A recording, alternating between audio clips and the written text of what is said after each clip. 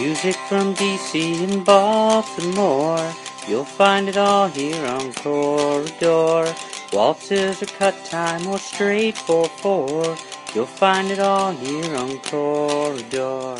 Hello, welcome to Quartercast. This week's guest is Woodford. They're so good. So they have a show coming up October 13th at the Wine of Space. Put that on your calendars. I'm going to do my best to be there. In this talk, we go over some of their hilarious early band names and how one got Tim in trouble a little bit, although it shouldn't have. You'll hear him explain that. We go over how they mesh some of their influences together because they're not all coming from exactly the same place, but it really meshes together in a nice little blend. We get just a little bit technical talking about sound because they don't actually have a bass player, which I didn't even realize at first because of how they compensate. That was another interesting point. So yeah, it was a good talk and we'll get going on that. I don't know if you can hear it in my voice, but I have a little bit of a cold, which is worrying me because as I put this up that Monday, San Labrada will be going into the studio and I really don't want to get anyone else sick. Particularly Rain, we need her voice on point, but hopefully everything will be fine. Much hand washing and that kind of thing. I'm really excited to record. The last one I did was with my old band called Killjoy Circuit. That band was a lot of fun to be in. We didn't end up doing too much after we got the record together, but it was still a lot of fun. We recorded down at Inner Ear Studios with Don Zintera, and he was just total pro. The only thing I would change about the whole experience is wait until I was a stronger songwriter and had a better catalog of songs. I remember one thing when we were recording, he goes, "Now I know you know this, but your vocals aren't in the same key as the instruments, right?" And I just had to laugh because I don't know, in my head it sounded fine, but I did also realize that it wasn't quite matching up. It's funny to have him point that out, but he was trying to work with us. A consummate professional. Trying to work with us. At any rate, I'm really looking forward to this project, and I know Rain will not be singing in a different key. She's always on point. As are Sharon and Colleen. So yeah, I hope it goes well. The plan is to see if we can pull out a full length. I think with the time we have, we can do it. But we're not trying to rush things either. So obviously, I'll let you guys know how it's going and keep you updated. Before we get to the Woodford talk, I'm going to play a track off their EP called Scent. That's just amazing. So just to get right into it, here is Scent. I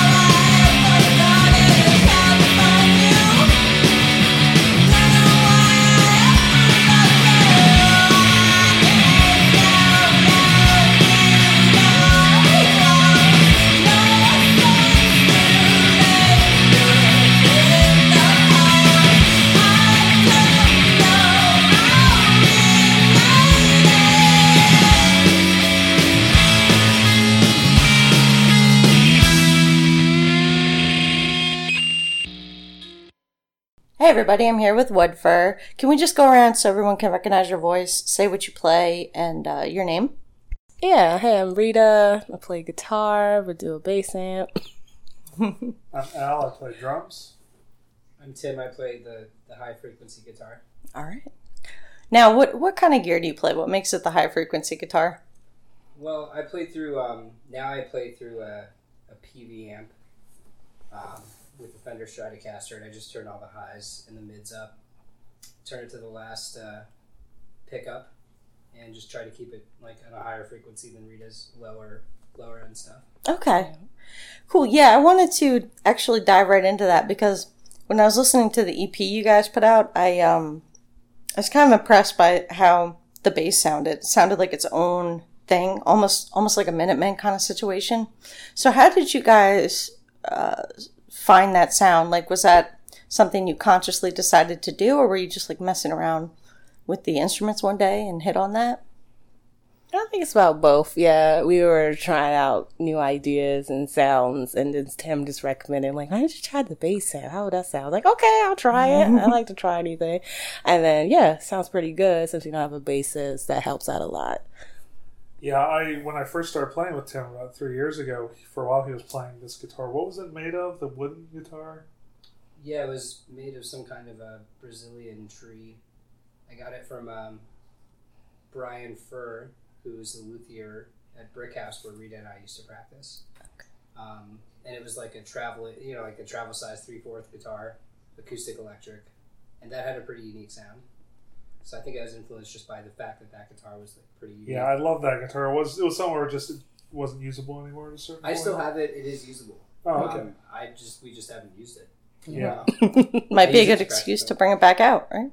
Yeah, I need to tinker with it a little bit so it stays in tune better. Sure. But yeah, It's interesting because there's a lot of opinions about playing a band with guitar but no bass. Like, there are people who are just like, if you're doing that, you're doing it wrong. You're going to hurt people's ears, blah, blah, blah, or like just arranging it wrong. But I've always liked, there's a lot of good bands with, two guitars, no bass or whatever, certain records like that.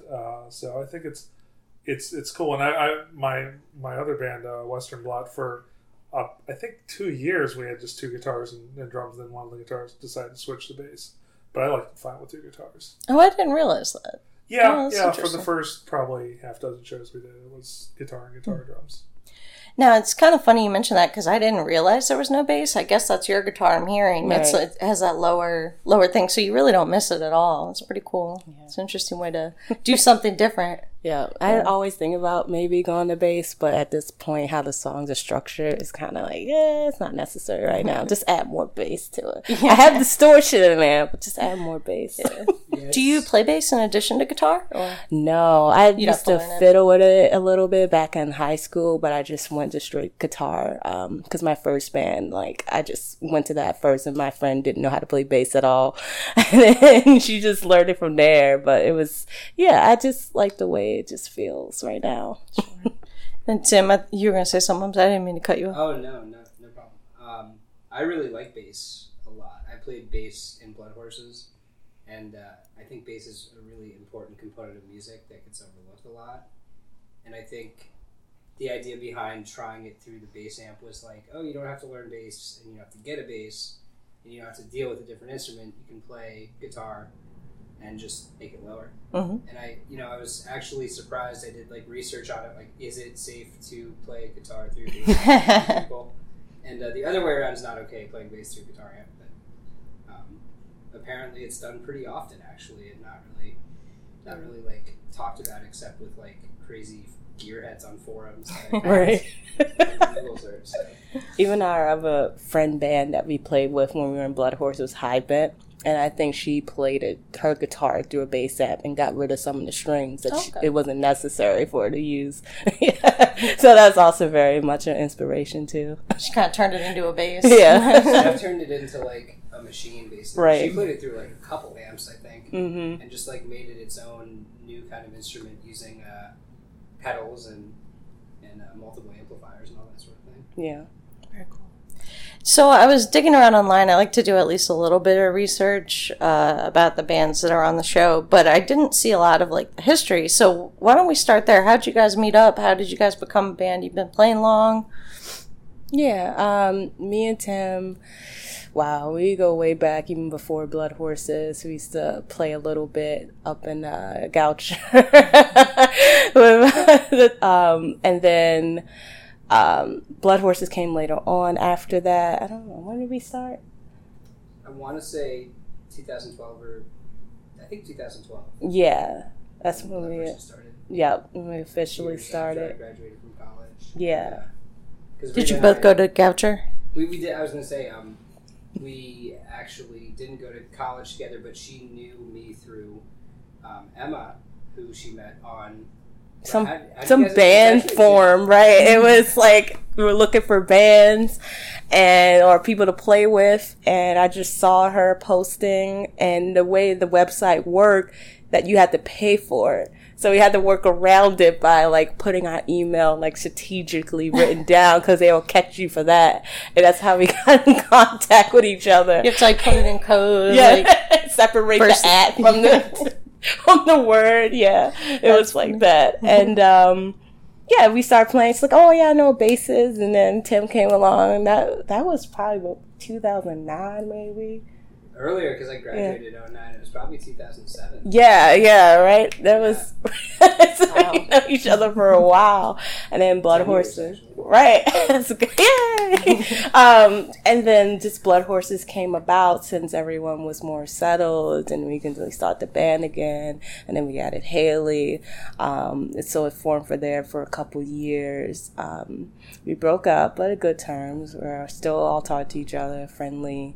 And then I took hiatus for a minute from music, trying to decide my life and other personal things I was going through. And Tim was in other projects and was steadily like, you should play again. I'm like, I'm not ready. Slowly just pestering Rita. Right. Because that's even how Al and Tim know each other. They had the band Maris Vera first together. And that kind of like, that was, yeah.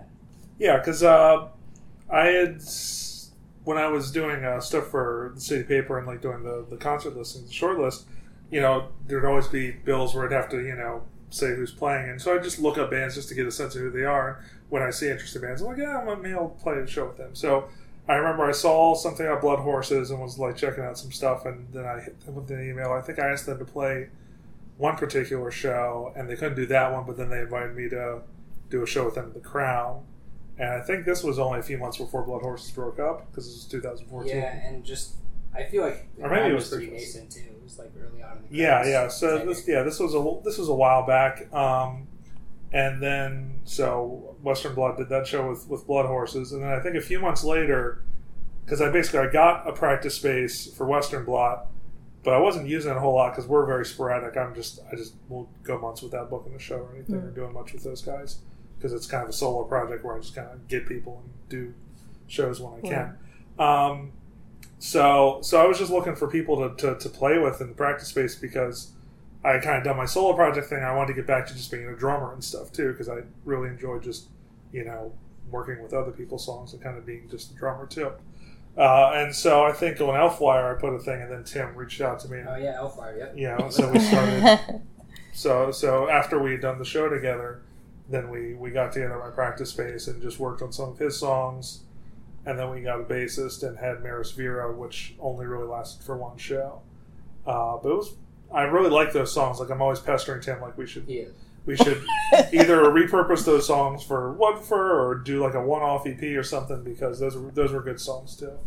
But that was we played for probably a year on that stuff, and just ended up doing one show.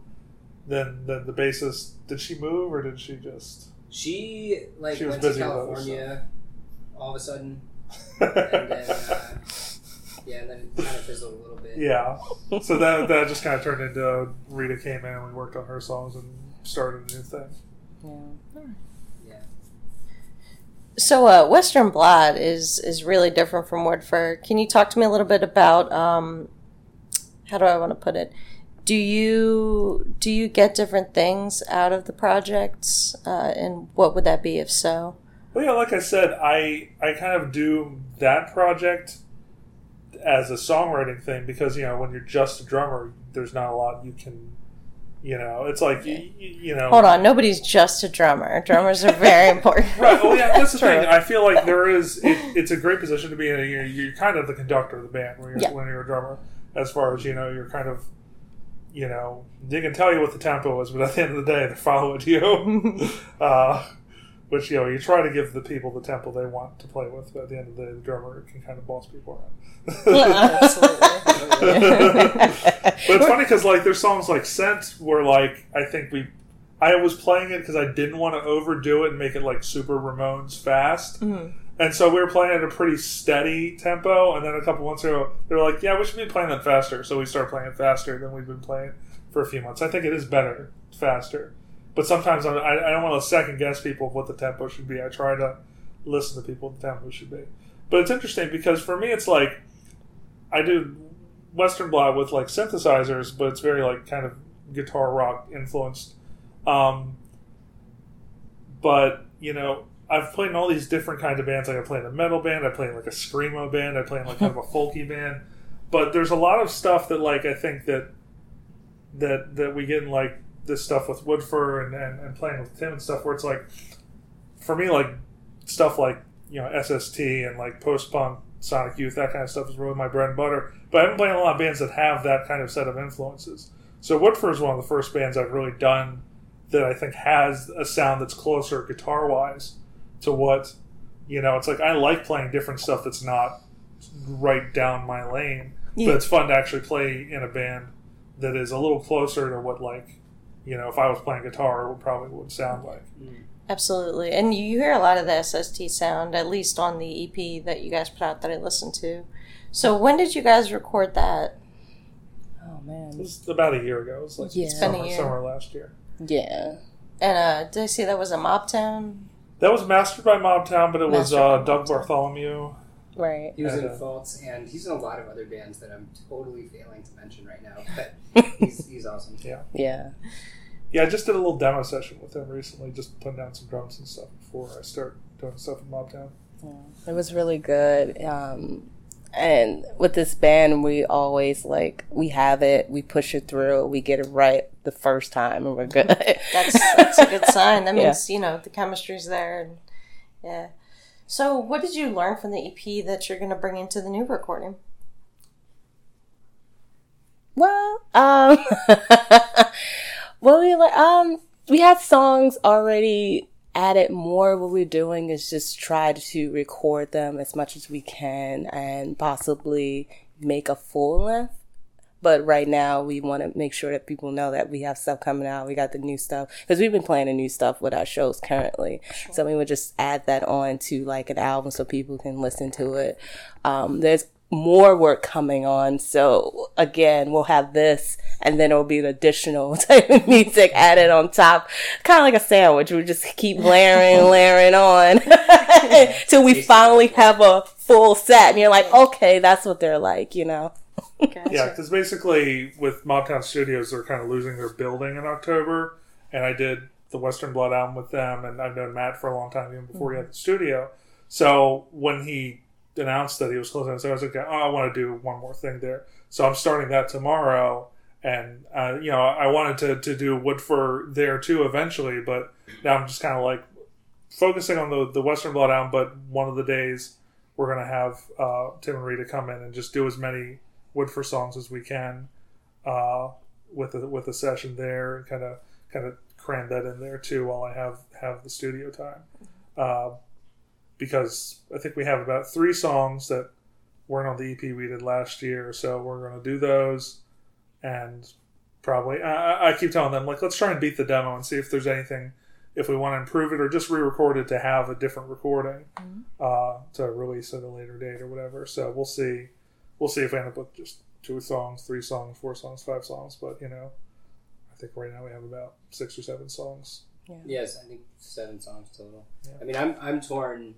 We've talked about it, and it's not decided yet. But when the LP comes out, should it be the songs we've already recorded and redone, or should it be all new songs or mixed? So we're still feeling that out, and I think the next EP session in like just 2 weeks, probably around when this podcast comes out, actually, we'll determine that. Right. I think it's a classic new band dilemma of like, do you want to just, because most bands do an EP or two before they do an album. It's like, do you want to recycle the songs, or like, because I feel like sometimes like the first few songs you write as a band are kind of essential, where it's like, it wouldn't make sense to have the first album and not have it on unless it's years later, or you totally change your sound or something.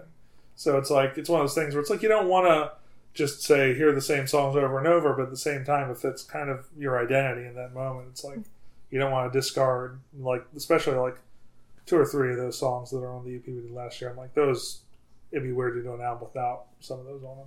Right. Yeah. And by that same token, like I was talking about with you, Al, before we started recording, is like, at the same time as you progress as a band, you get tighter and like you might change certain things. So it's kind of like an opportunity to take an old song and make it a little more polished. Well, I changed certain fills and things on the songs after, like, in just a couple months after we recorded them last year, where now it's like, if I listen, I'm like, I totally, it's not dramatically different, but for me, it's like, now when I listen to it, like, that's not the real version of the song. That's not really how I play it. It's weird how when, like, something gets recorded, it just becomes, like, etched in stone. But it's really not a lot of the time. Like, you know, like he said with changing the drums, I've changed up what pedals I've been using and all sorts of... I have a new amp. Yeah. Like, I recorded that'll change it, like, a lot. Exactly. I recorded the album, actually, with a Fender, like a little practice Fender that started to kind of crap out, like, during that session, actually. There's a couple times where it just, like, didn't turn on. Yeah, we're like, you hope alive. And then there were good takes that were ruined by that. There were, but you know. Just to add that extra layer of punk rock, you need the failing equipment. to really get the authenticity. Break a string here or two. Oh, yeah. I think I did break a string. Well, that's like, I think at the One Maris Vera show, was it you had someone else's guitar? Yeah, I had Haley's guitar, because Haley and I were in a band called Decays that never ended up doing much, but like Post Blood Horses.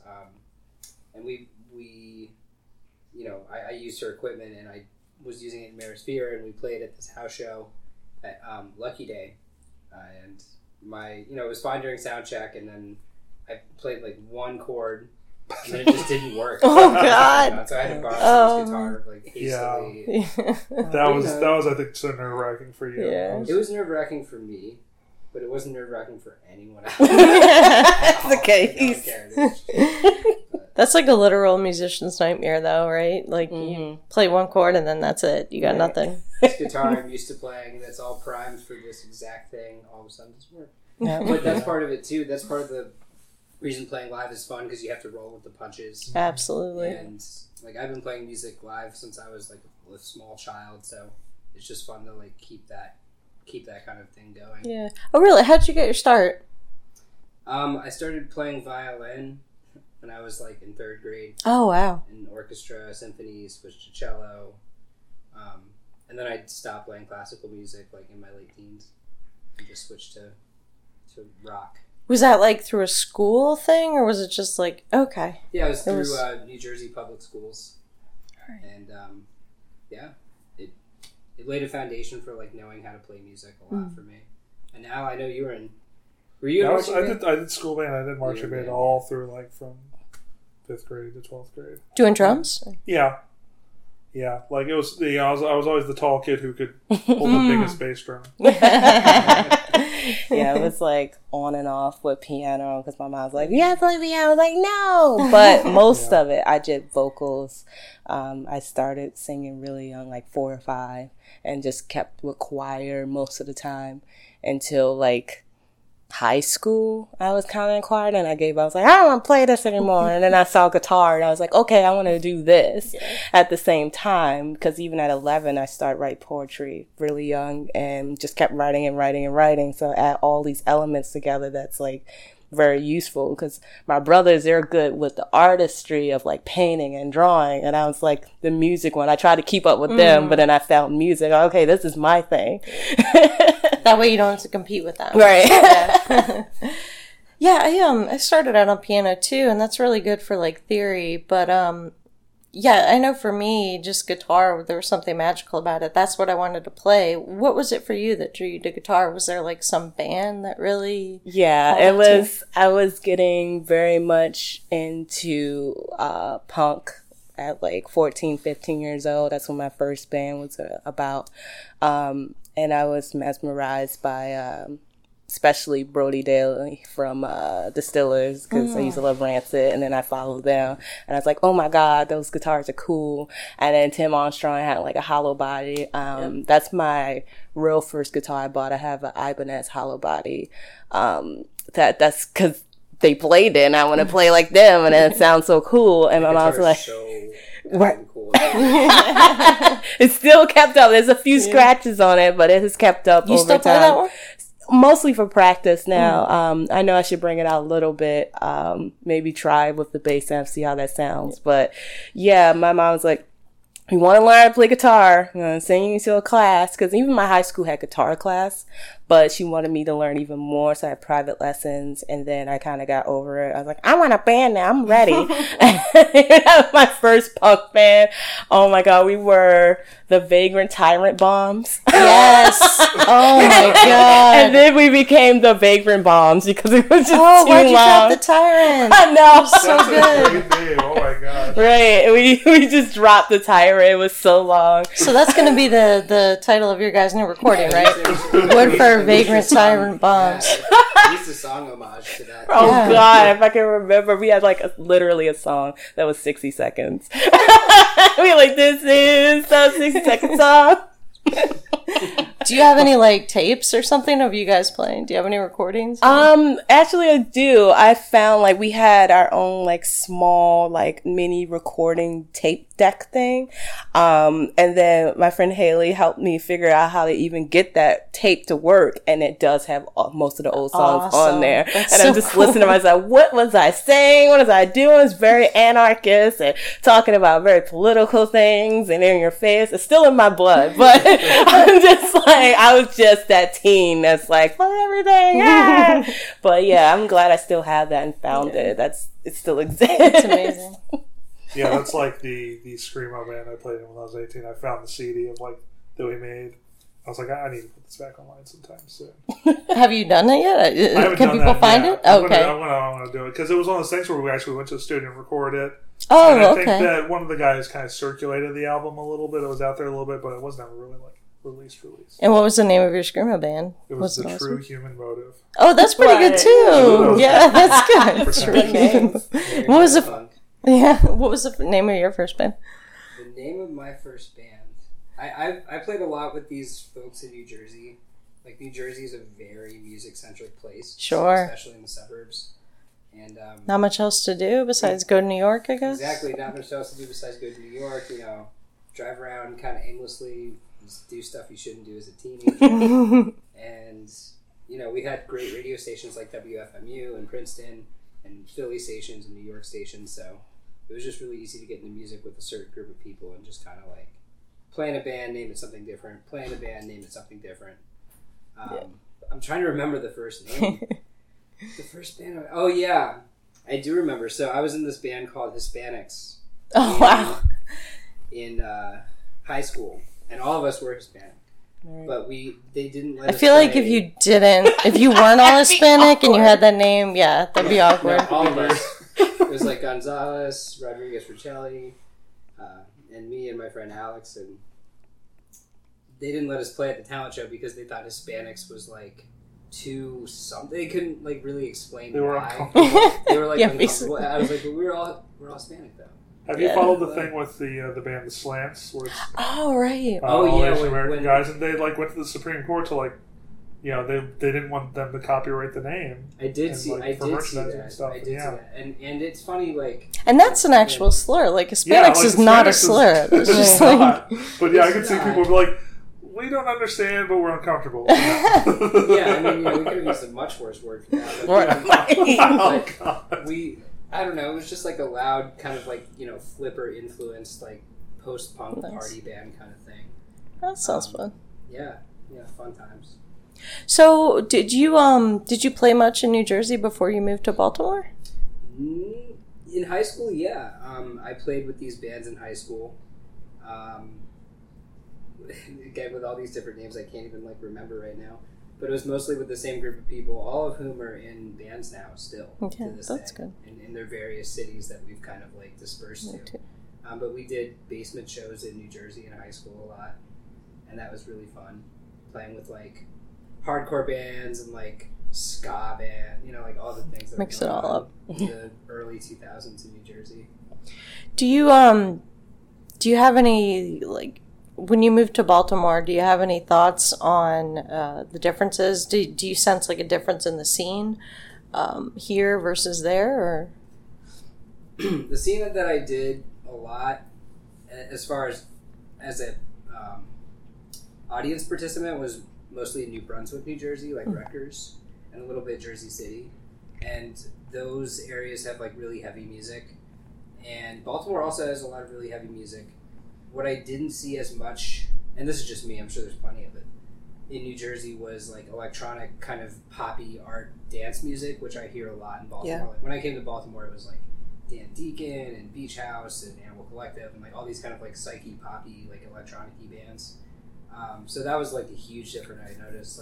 More art punk in Baltimore from what I've seen, and more I don't even know what to call New Jersey's, what I saw of New Jersey's scene, just heavier in my experience. just heavier? Yeah, because I understand Baltimore music used to be known as being heavier. So yeah, and then then you had folks like Dan Deacon come in, kind of change it up a bit. So I see what you're saying. Yeah, but New Jersey still has those light bands. They have Speed the Plow and Feelies and Yellow Tango and all those kind of indie pop bands that aren't really.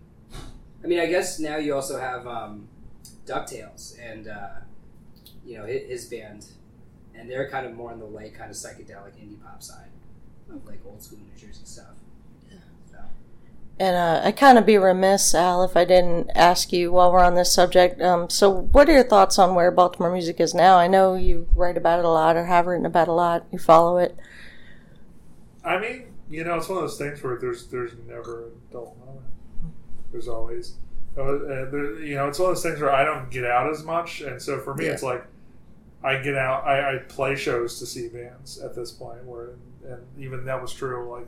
Like I said, when I wanted to check out Blood Horses, I was I'll do a show with them because then I'll actually get out. Whereas it's hard to get out of the house. But on Sunday we went to see Tim's other band, Wishing Rock, who was on this podcast a while back, and that was a great show. And the bands they played with were great. Outculls, who are putting out now in September, were really awesome. So I was this is a new band I can look forward to now. So yeah, there's just always stuff. Baltimore's interesting because, like you said, there's always been a little bit of a forward thinking. It's interesting because a lot of that did happen around kind of the Wham City, Dan Deacon generation. But even before that, I feel like Baltimore was a little ahead of the curve when you might go to a punk show and there'll be someone playing with a laptop kind of stuff. Mm-hmm. So there's always been a lot of that, and it's always been pretty accepting of everyone who is doing something different has a place to do it, kind of thing. Yeah, it depends on where you are, Most of the city, you'll get all the different types of music, but out the counties, that I notice is going to be either cover band, a metal band, or some country band. It's interesting because we do have all different types of music, but the one that I noticed that's kind of hard to reach is jazz in Baltimore. There's not a lot of it. It's there. I feel that's more who you know and where you can find it. Sure. But there's not a lot of that presence, but you still have that punk presence, and people try to have it, minusing out all the spaces that are closing down. We try to have creative ways to use that, and sometimes artists use there for advantage. It could be a solo project person who's using their own instruments at one at a time, a loop, or you'll have a band it's a lot of 3-piece bands I noticed too, because it's less people and it's a creative way to show more of what you can do to that sound. Only 3 schedules to deal with. Right. It was funny, after the Wishing Rock show, they had Tim and the other 3 people in that band. Actually, I guess they have a 5th member now. But they were all huddled around with their like schedules and their phones, like trying to coordinate their next practice or whatever. I was like, you know what? I think the difference between a 3-person band and a 4-person band is that of like, you know, it just every time you add a person, it becomes so much harder to sync up your schedules. Absolutely. Like, there's something to be said for trios, just as from a logistical standpoint of, you know, once you get 2 people on the same page, then you just force the other person to show up. Yeah. So what venues do you guys like playing? We pretty much like anything so far. I played a house. That was fun because it's always like more people. That was a fun show. Right. Wishing Rec played there as well. That was even fun too. Like every experience with a house show lately has been good. It's still classic to the warehouse and bars or clubs that I really liked the Joe Squared show because I hadn't been there since they had that little basement area, and that was a really great show. And we had like the pizza with spaghetti on it. Yeah, that was good. So anytime there's food involved in the show, I'm happy. Right. Joe Squared, I mean, I liked what they were going for in the old space, but you had to walk in front of like a very quiet cafe, coffee house type of like, you know, it's jazz a much better vibe now. But now they cordon it off downstairs, and they made it work really well. It's more I'm actually cohesive. happy that they've done what they've done, and they've got who they got booking and engineering and all that kind of stuff. Yeah. Sidebar is another good place that we go to a lot. Classic. Oh yeah. Yeah, that's Hope a they never- right. hope they never That's die, 'cause something they're still. awesome. Mm-hmm. Yeah, it's every time I go to Sidebar, I feel like this show doesn't sound that great, but it's always like the best time. Like I'm always having the most fun. I don't know what it is. I had a bandmate in another band who just kind of, at one point, they were like, I want to play the sidebar. I was like, oh, bummer. Because I love playing the sidebar. Yeah, me too. Like, how would It's you not always a want to good play the time. sidebar? It sounds better than you think it does on stage. Yeah, that's true. You guys sound great. Oh, thank you. I think part of it is like the narrowness makes the crowd look like really huge. Yeah. It's just, it's a nice room. I like a narrow room where you can see Yeah. from wherever you are, and even if you're in the back, you can see. Mm-hmm. Yeah, you know, I mean, I like a dank, narrow pit where you can just see. And there's the only thing there is like a bar with like really cheap shots. It's across from the courthouse. Yeah. And I used to go there all the time when I worked down there. Like, I would go there at 5 p.m. and there'd be like lawyers, city workers, bike messengers, punks. No, And it was yeah. just like All hanging out. Until 8 or 9, then it's a show. the show. They scatter. Another different type of people. Yeah. All the lawyers go back to the county Lawyers or go- wherever. The bike messengers actually probably go off to bed because they've been up forever. But we like a lot of fun environments, on of course safe spaces, and trying to like coordinate with certain messages involved, you know, reach out back to the community if there's like a zine. I always say that wrong. Zine. A zine. If there's a zine, we'll definitely support it.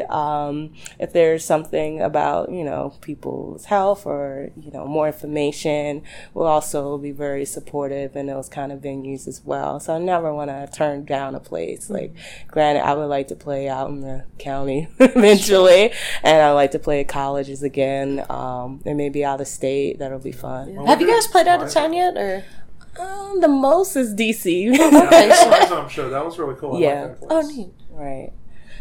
But soon, hopefully, like to Philly, like neighboring places, not too far off. Yeah, I haven't really talked to them too much about it. I was like, at some point, I'm gonna like be like, okay, listen, I'm gonna rent a van or something. We're just gonna book a bunch of shows. Yeah. You know, we'll see how many days we can get them off of work. And just, Exactly. my schedule's really malleable. I can just tell, you know, people don't put me on call for these days. Right. So I'll see if I can get them to go out of town. So for a few pressure's days. on you guys. Yeah. So, you know, it's one of those things where it's like, you know, when you get the momentum and you get the opportunity, it's just like, yeah, let's just do something. Yeah, I mean, maybe next spring. I mean, Yeah. This is literally the first time we talked about it. But, you know, hey. No. I like this. Days off, you know. Next year, we should totally try and do something. Yeah. I start getting days off in September. So I like this. There's a lot of big ideas on this show. You got the guitars that you're gonna work in, the old guitars, and now we're talking about tour. I'm excited for you guys. This is just unfolding. Yeah. This house was brainstorm what Yeah. else that we You know, could do. when you're actually practicing with the band, you're just focused on the little stuff. Just like, let's get this song down, let's be ready for this show. So you don't necessarily look at the big picture stuff. Yeah. Well, let's talk about future plans. So, talking about maybe a spring tour, that's just a germ of an idea. What are your guys' other goals? What's coming up next? We have a show in October, Friday the 13th. Ooh, spooky, scary. And I think we were going to figure out a theme, a spooky theme. Yeah, so yeah. There's a couple bands coming down from New England, and that should be really fun at Wind Up. Cool. Do you remember their names offhand, or? One is called Bon Wish. Awesome. And honestly, I'm apologizing later. I forget what the other band is called, That's- but they supposedly sound like a very psyche Roy Orbison type of Oh, thing. that's- So. Sounds good. Yeah. We'll definitely have to try to make that one. Woodford likes to have like that psychedelic kind of feel, even though we're kind of like ambient Western type of vibe. Mm-hmm. We try to have that because this is how we are. We're very already laid back type of group. But see, that's interesting to me because, like, I think when they put the EP on Bandcamp, and I think Psychedelic was one of the tags, I was like, I wouldn't have even expected to see that word there. But now I get it what she's saying, but it's like that just didn't enter my mind. Because I think of us as just kind of like a loud power trio. Yeah, you know? true. But there is dynamics. There's some soft and loud. Yeah. Like, I hear punk, but with the psychedelics, the psychedelic sound, I can hear that now that you mention it. But that wouldn't have been the first thing I thought of either. But With the new it's definitely songs, there. you'll definitely hear a little bit of it again. Yeah. So, how are you working that into the new songs? What changes can people expect? You will get a lot of different chord progressions, of course. You will get a lot of high ends. You will get a lot There's a of like swing tempo groove. in Yeah, some the of swing. Oh. Not saying every song is like that. We just get that I influence kind of from feel it. like every song's been expanding the parameters. Right. What I think is what you should do Yeah. with a new band is kind of every time you make something, you can kind of push towards the borders of, okay, this changes a little bit of what our identity is. So Yeah. And there's a lot of more stuff that I haven't even put to them yet, and probably vice versa that I don't know about from each other because we just come up like, oh, I have an idea. Hear this. And then we work with it and like, okay. And since we all kind of, we like the same thing, but we also like individual type of music that we just put that together from our like style. Like, yeah, I used to listen to soul and grew up on that, but at the same time I used to love like the Doors and Janis Joplin and like all those other 70s type bands that also influenced me as well, besides like the punk progression of Ramones and the Clash and adding that sound to it. But yeah, that's pretty much like where I come from. When I don't know, Tim has a lot of British bands and we both kind of like the most, like The Fall. I can't think of one right now, but another one, but like that's just Maybe some Joy Division? Oh, definitely Joy Division. Yeah. But a lot of like really crazy British bands like Rudimentary Peni and Leatherface. Yeah, don't know those guys. Snuff, and just like very very intense bands that just sound like they're about to like maybe live their last day on Earth. Every single recording they make. Right. and see, a lot of that stuff is a blind spot for me, so I don't even necessarily know those influences. I just play along what I hear when I hear them play. You know, they'll bring something to me, I'll just play to it. You know, one thing with drums is you're really just keeping time. So. And that probably helps keep it fresh too. If you're all coming from different places and making it work together. I think it's one of these things where I feel like sometimes musicians get very caught up in the influences thing of like, everyone playing together has to know what we're trying to sound like and me searching the goal. But a lot of times when I play with people and I bring ideas, I don't tell them, if they don't know what I got the idea from, it's almost better because then things get lost in translation and, if I can get them to play exactly what I want them to play, that's great, but hopefully I wouldn't have to say, okay, play it like this record that was made 20 years ago, because to me that kind of takes the fun out of it. There's not the kind of intangible creativity. So that's true. I tend to do that though a lot of the time. Like when I bring a song, I'm like, I want the song to sound like The Fall, or like, I want the song to sound like Polvo, or like whatever. Well, that was like I just sent Tim this playlist of, because like when I started playing with him 2 or 3 years ago, he sent me an email with like a bunch of YouTube links, and it was a lot of 80s, 90s. A lot of 80s, 90s. Indie and punk and post-punk. But it was a lot of stuff that I didn't know. Like, there were a few bands I knew, but it was a lot of stuff I didn't know. It was nice just to know tonally where it was coming from, as far as like, kind of knowing, because a lot of that stuff I feel is defined by the production. Yeah. So when you're playing in a room, you don't really know necessarily what you want it to sound like on a record, or what the person playing thinks it would sound like on a record. So it kind of helps to know, especially with drums, because I will play a lot of things very loud, and then I'll hear a record and I'll be like, maybe this could be smaller, this could be tighter, kind of thing. So. And there's a lot of times that I have something and I scrap it. I'm like, I don't like the way that sounds. I don't like this one. Maybe I should evolve it to this. Because I do like bands when they have a certain way that they go. But there's oftentimes that it gets kind of boring. And like, I get it. I know exactly what you want to sound like. I know exactly what you want to do. And at this point, I'm like, I could listen to them right now, especially if you're new. I'm like, I could easily, I appreciate it. If it's a good rhythm, it brings me back. But at the same time, I just want to throw in something else that people aren't expecting to blend. You're like, okay, that makes sense. Yeah. Yeah, I mean, I'm always very interested in song structure, and some of the stuff they brought in is like kind of, there's repetition, but it's kind of a little linear. Like No Feelings was one I got really excited about. Because it's just like, there's kind of a chorus and kind of a verse, but there's also like kind of two bridges, I feel like, almost, that are on either side of the second verse. So it's an interesting structure, and I really like the way it sounds. So I'm always looking for things like that, where it's like, it doesn't just have to be verse, chorus, bridge, chorus, or whatever. And that song doesn't sound like you guys were trying to do something different with it. It just sounds natural. But yeah, it's kind of interesting the way that it flows. Yeah, I mean, they totally, I don't know if that was all you or if you guys, because they kind of, I think, they sent me a demo of the complete song before we played it in practice. So I had to like kind of learn the structure. I was like, oh, this is great, just structurally. That was a little, I had nothing to change. Blood Horses. Mm-hmm. But I sometimes on purpose, I think I try to kind of like eschew the whole like verse, chorus, or like sometimes even verse, pre-chorus, chorus, verse, chorus, bridge, chorus, It's kind of, it's great if you can do that, but it's also great if you can change it up without anyone necessarily noticing too much and still having it flow. There are songs I will love for 10 years, and then I'll realize that the structure is unusual. Mm-hmm. But it's like, you're really, you're responding to the song itself, and it's almost like if something doesn't draw attention to itself. Because I like a lot of prog rock and kind of complex stuff, but sometimes the things that draw attention to the complexity, it can be a little much. Yeah. It's nice when you do things that are a little clever, but don't, kind of broadcast that they're clever, Yeah, it's true. So when you guys play together, what inspires you? What brings good songs out of you guys? You just got a new space. Yeah, that helps the sound. I think that's been a little inspirational in helping the sound. And, Al's space that we practiced at for a few years was great, but it is being closed down. And there's a few other bands that practice in there too. Yeah. I know HR used to apparently. I was really excited because I saw the HR biography movie or whatever, at Film Fest. And the first shot of it is the building we practiced in with like the name of the movie. And I was like, oh, no what? shit. And it was like, he was like walking in through the back, and it was like he filmed like the space we're in, and I was just like, what?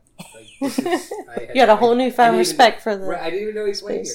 But they're closing it down, and we got a new space. Yeah, this odd building that people have been playing in for 20 years. And is it that one with like the warehouse, the one I jammed with you at one time? Yes, with, yes. Like, the warehouse because Kelsey, actually, we did a one-off practice because there was this, a venue was going to do like this show where like musicians signed up, and then they kind of get grouped together at random to just get together and put together a set for just this show. That's fun. But they never did the show. Yeah, I'm so kind of sad about that. They didn't follow through, really, and everyone was just kind of left holding back. It's great to know people. They matched up me and Kelsey, and this was after I had appeared on this podcast already once, so I already knew her. And they also matched us up with KB Blankson, who I had just started a band with. And he was also really good friends with my boyfriend. So, so everybody knew everybody. One of these things where it was like, it wasn't random, but a classic small town Baltimore thing of just everyone knows each other. So, it wasn't strangers, but it was cool. Like, we did one practice and had like kind of a cool half a song. Yeah. But then, like, they didn't get the stuff together to follow through on making the show, so we didn't get together again, and everyone's busy. So here's the next big idea that's presented on this podcast: is that's going to happen. We're going to try to do it again. Yeah, we can all try to get that together. If someone would follow through organize that, it would be really fun. I was excited about it, but then they. I mean, it's hard enough to organize just a show. Yeah, it was an ambitious thing, but it's kind of like, if you're going to do it. Yeah. But anyway, yeah, it's a shame you guys are losing that space. So do you practice nearby now, or like from where that was? I mean, yeah, not that far. Yeah, we're still a city. We're not far from other places to play. It's not that far, but we're like off. What's it, 26 in Session? Like, so like near like 83 going in towards like, Charles Village area, stuff like that. Like the back part of Remington. Industrial-ish Remington. Mm-hmm. Yeah, so it's not too bad. I just got to see it in the space the other night. It was funny because I already put my drums in the studio to start my sessions, so I didn't have my drums to practice with them, but I just brought like my 8-track that I've been doing demos on, just kind of produced the demo of the new song because they just wrote something new. Yeah, it's nice. Yeah, I'm glad you brought that thing out. That thing's awesome. Yeah. So it's like now we have a demo of the new song that I can actually listen to like figure out the drum part, and then we'll actually do a band practice, and because we wanted to have like another new song before we record, so it was nice to kind of put pressure on us to get something new together. So we'll get that ready for the session. Yeah, which is first week of September. Yeah, we just came up with that. Well, Rita came up with that. Like I don't know when, but we just started working on it together last week. So hopefully we'll get it done by September 6th or whatever. Yeah, it'll be definitely done by then. It was just like inspired because, granted, I had multiple other songs they know that I played, and we're like, "This is good," and I'm like, "No." And so, right, I do that a lot. Like I said, I just like go in, go back, do this, do that, and I was playing with my friend, and I was like, "Help me remember this chorus," because people, my bandmates like it. And I couldn't remember it again. I recorded it. Didn't remember. I was like, what did I do? And I started playing something else. She's like, that's good. That was good. I was like, okay. So I just stuck it to my brain, recorded it, and said, you know what? This is it. I'm done. This is what we're going to do. I gave that. And then Tim, gave me another good insight that, someone likes the way the synth sounds, and maybe we need something a little bit like that again. I was like, okay, I can do that. And that's definitely what happened. Sometimes when you forget a song, like the thing you come up with second, like that's what's meant to be, Right. I find anyway. That's happened with No Feelings too. Yeah, No Feelings was, like I said, a Blood Horse song that I kind of like introduced to them at the time. It didn't happen because we were breaking up, and then Tim had a different riff before that. But now, since the sound is, I'm more of the low end and he's high, we had to work with that. And he also helped me add more to the bridge, and we just formulate that. Because I had the song, I kind of remember the lyrics, but then I just like kind of improvised with it. And I'm like, you know what? Yeah, this should come out. Because in my head, the longest time while we were doing our newer songs with Woodford, I was like, I want to play the song. I remember what it went. It's just in my head. Why won't it go away? And then Tim's like kind of helped me like remember that, and it just it came a song again. There you go. There you go. Yeah, I will. It's funny because even if you do record or write things down, I feel like as a musician, invariably there are certain things it'll just be bouncing around your head for years. Oh yeah. And you don't have it documented at all, but you don't forget it, or it gets a little fuzzy, but eventually you get it back. Yeah. I've had a lot of things like that. Oh, yeah. So do you guys tend to write collaboratively, or like, Tim, do you bring songs in? Rita, do you bring in like full songs, or? It's a mix of it. We might have stuff already that, with our previous bands, and we might still have we didn't use. We'll add that in, or we'll help each other out with what it could sound like. So it's a mixture of things, or sometimes we jam and it just comes out and like, okay, this makes sense. Yeah. Yeah, like I feel like when I bring a song in, it's like I'm bringing the ingredients and I'm bringing them to the band to like cook them. Yeah. You know what I mean? So it's that's like a good way to I put have it. the raw like things, and I kind of know which way it's going to go, but I need to add, a certain element to like make a chemical reaction to make it a song.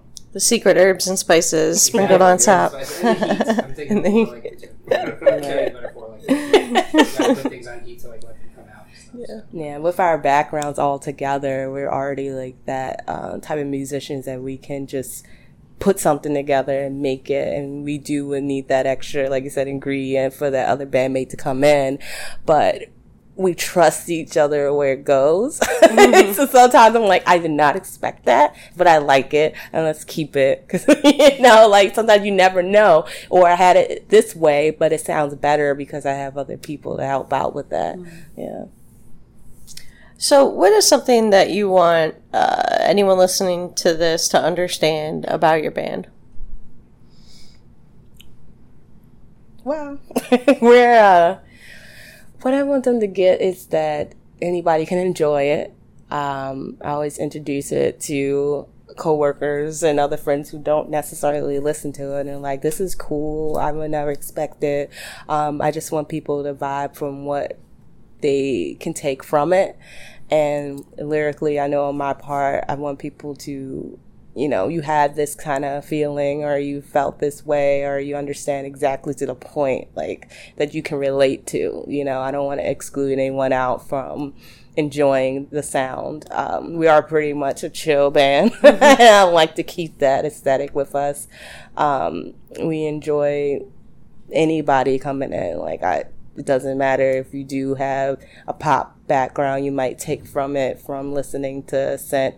If you listen to, No Feelings, that it has that raw emotion, or you take The Road where you kind of just go through the moment, and it's just like a very like car chill type of song, like any type of feeling or any type of way. I just want people to enjoy it, Yeah, I think there can be a lot of, a lot of heavy music, or music that people think is heavy, like gets this rep for being like aggressive or violent or whatever, but like I find a lot of almost like meditative kind of cathartic peace with a lot of like music that's kind of thrashy and heavy. Oh, totally.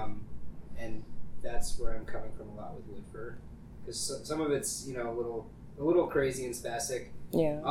From the outside, but playing it doesn't feel that way. Mm. It feels like kind of not like meditative, but just kind of cathartic, I guess. I'm beating the shit out of the drums. So I we always say we want people we're loud, but you enjoy it. Trust me, you'll like it. Philosophically, yes, peace, but even the name, it's very much. Where did the name come from? I know that's a little bit of a lame question, but in this case, I think do you want to go through the whole story? So, a couple years ago, it was my first time, but I know Tim is gone, and we also had another friend. We drove to New Orleans, and all right, it was great. It was the best experience that I had from like road tripping. And then when we got back, we stopped in Tennessee, and we're Simpsons fans, so this is going to make more sense. The World Spear was there, and it still is, which is incredible. And I remember that episode when Bart and the rest of the kids, they went there. He gets a fake ID somehow. Yeah, to drive. They go to the World Fair. Because they had this old book that was still in the card referencing places to visit. And then when they went there, it was like empty, and there was nothing there but this spear, and the words of it was missing, and it said Wadford. And just like, but Tim, I was like, can we? He's like, and then we just changed the name a little bit to Woodford. Yeah, pretty much. But that inspiration is from there. That's funny. We're not a bunch of wigs, That's what happened. They knocked it down. Yeah. It was a bunch of wigs. But since we actually saw it and stopped there, and we do love The Simpsons, and we grew up in that generation just watching all those episodes, and Woodford just sounds like a good combination. And also about the band, like how we are, Yeah, that's Woodford. Because it's like, the reason I ask is because when you hear the name Woodford, you think you guys might be like folky or something like that, and it's definitely not. No. But it's an awesome combination. I like it. But I'd love to get people that like folk to maybe click on it, because they're like, oh, and Woodford. Right. I feel like when you blur together signifiers, you can get interesting. It's not all focused on one particular image. Yeah. I like to have fun, and that name is very fun. Even though music can be very like a lot of different arenas, but we still like to have fun with the music that it can to your soul or mentally or help you out, or the lyrics get to you, all the types of themes of being a human. But at the same time, we're very mellow, and that's what Fur reminds me of, very mellow moose. Sure, yeah. That's they told me that our logo is a moose. I haven't even seen it. The logo is a or our hypothetical moose, our mascot. Do we need to commission someone to draw a good moose? Yeah, if you're an artist out there, I'm gonna. I'll put the call out. We're gonna get you guys a real nice moose. Kind of humanoid moose thing going on, like Joe Camel. Bullwinkle? Yeah, I was thinking Bullwinkle. Well, right. Yeah. Oh man. All right, I always ask the same question when I close, but before we wrap things up, is there anything else that we need to make sure people know about? Anything else you need to plug? It's Woodfir, WOODFIR.bandcamp.com for the music. Yeah. Recording. Yeah, we also have an Instagram. It's Woodfir Band. That's all Baltimore. You can find us on IG and Facebook. We have business cards. Yeah, so Do business you? cards. Wow. Yeah, we're fancy. That's very professional. But the thing that we do with them is we put the download code on the back of them if you want to donate money. So okay. that's what those are for, really. Nice. Yeah. All right, so you Instagram, Facebook, the Bandcamp. And October 13th at Wind Up. Yep. Right. October 13th at Wind Up. Okay, so let's wrap up then. What advice would you have for musicians that are just starting out? What thoughts do you have for the kids? Do it. Do as much as you can. Play as much as you can, regardless if you think it's going to sound bad. Just keep playing. I always... more recently, I've seen my niece, and she does dance, and she's young. She's like 7 or 8, but she's so enthused by it. And I'm glad to have like siblings that are like, go for it. And that's, that's how I feel. Like, even when I was learning, like, go for it, regardless if you make mistakes. Like, you're going to be fine because you're going to get better. Trust me. You're going to get a lot better once you keep going. Yeah. Yeah. Keep at it, I guess. And, don't worry too much about what other people think, because you actually might just be ahead of the curve and no one else knows it yet. And I'll also say, I guess, like, somewhat hypocritically, but don't get into too many hard drugs or anything like that.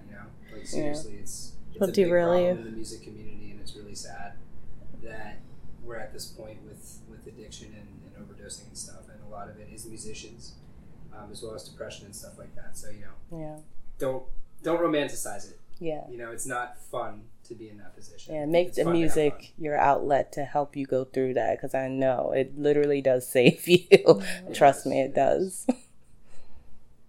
I would say get together whatever equipment you can get your hands on. Like, I had the cheapest drum set I could find that I got from Fat Larry's Tattoo Parlor. Fat Larry was selling his drums, and when I was 13, I got his drum set with my birthday money.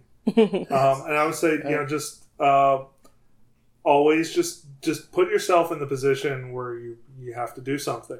Like I said, the studio I recorded was closing, so I booked time. So I'm just been the last few weeks just like writing the album, because I had it in my head, but now I actually have to like make sure it's ready.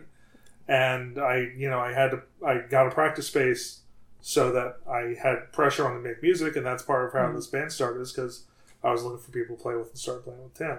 So, do whatever you have to do to just put, obviously you don't, kill yourself with stress, but like put yourself in the position where if you want to make music, find these opportunities or create these opportunities, like book a show and then figure out what you're going to do.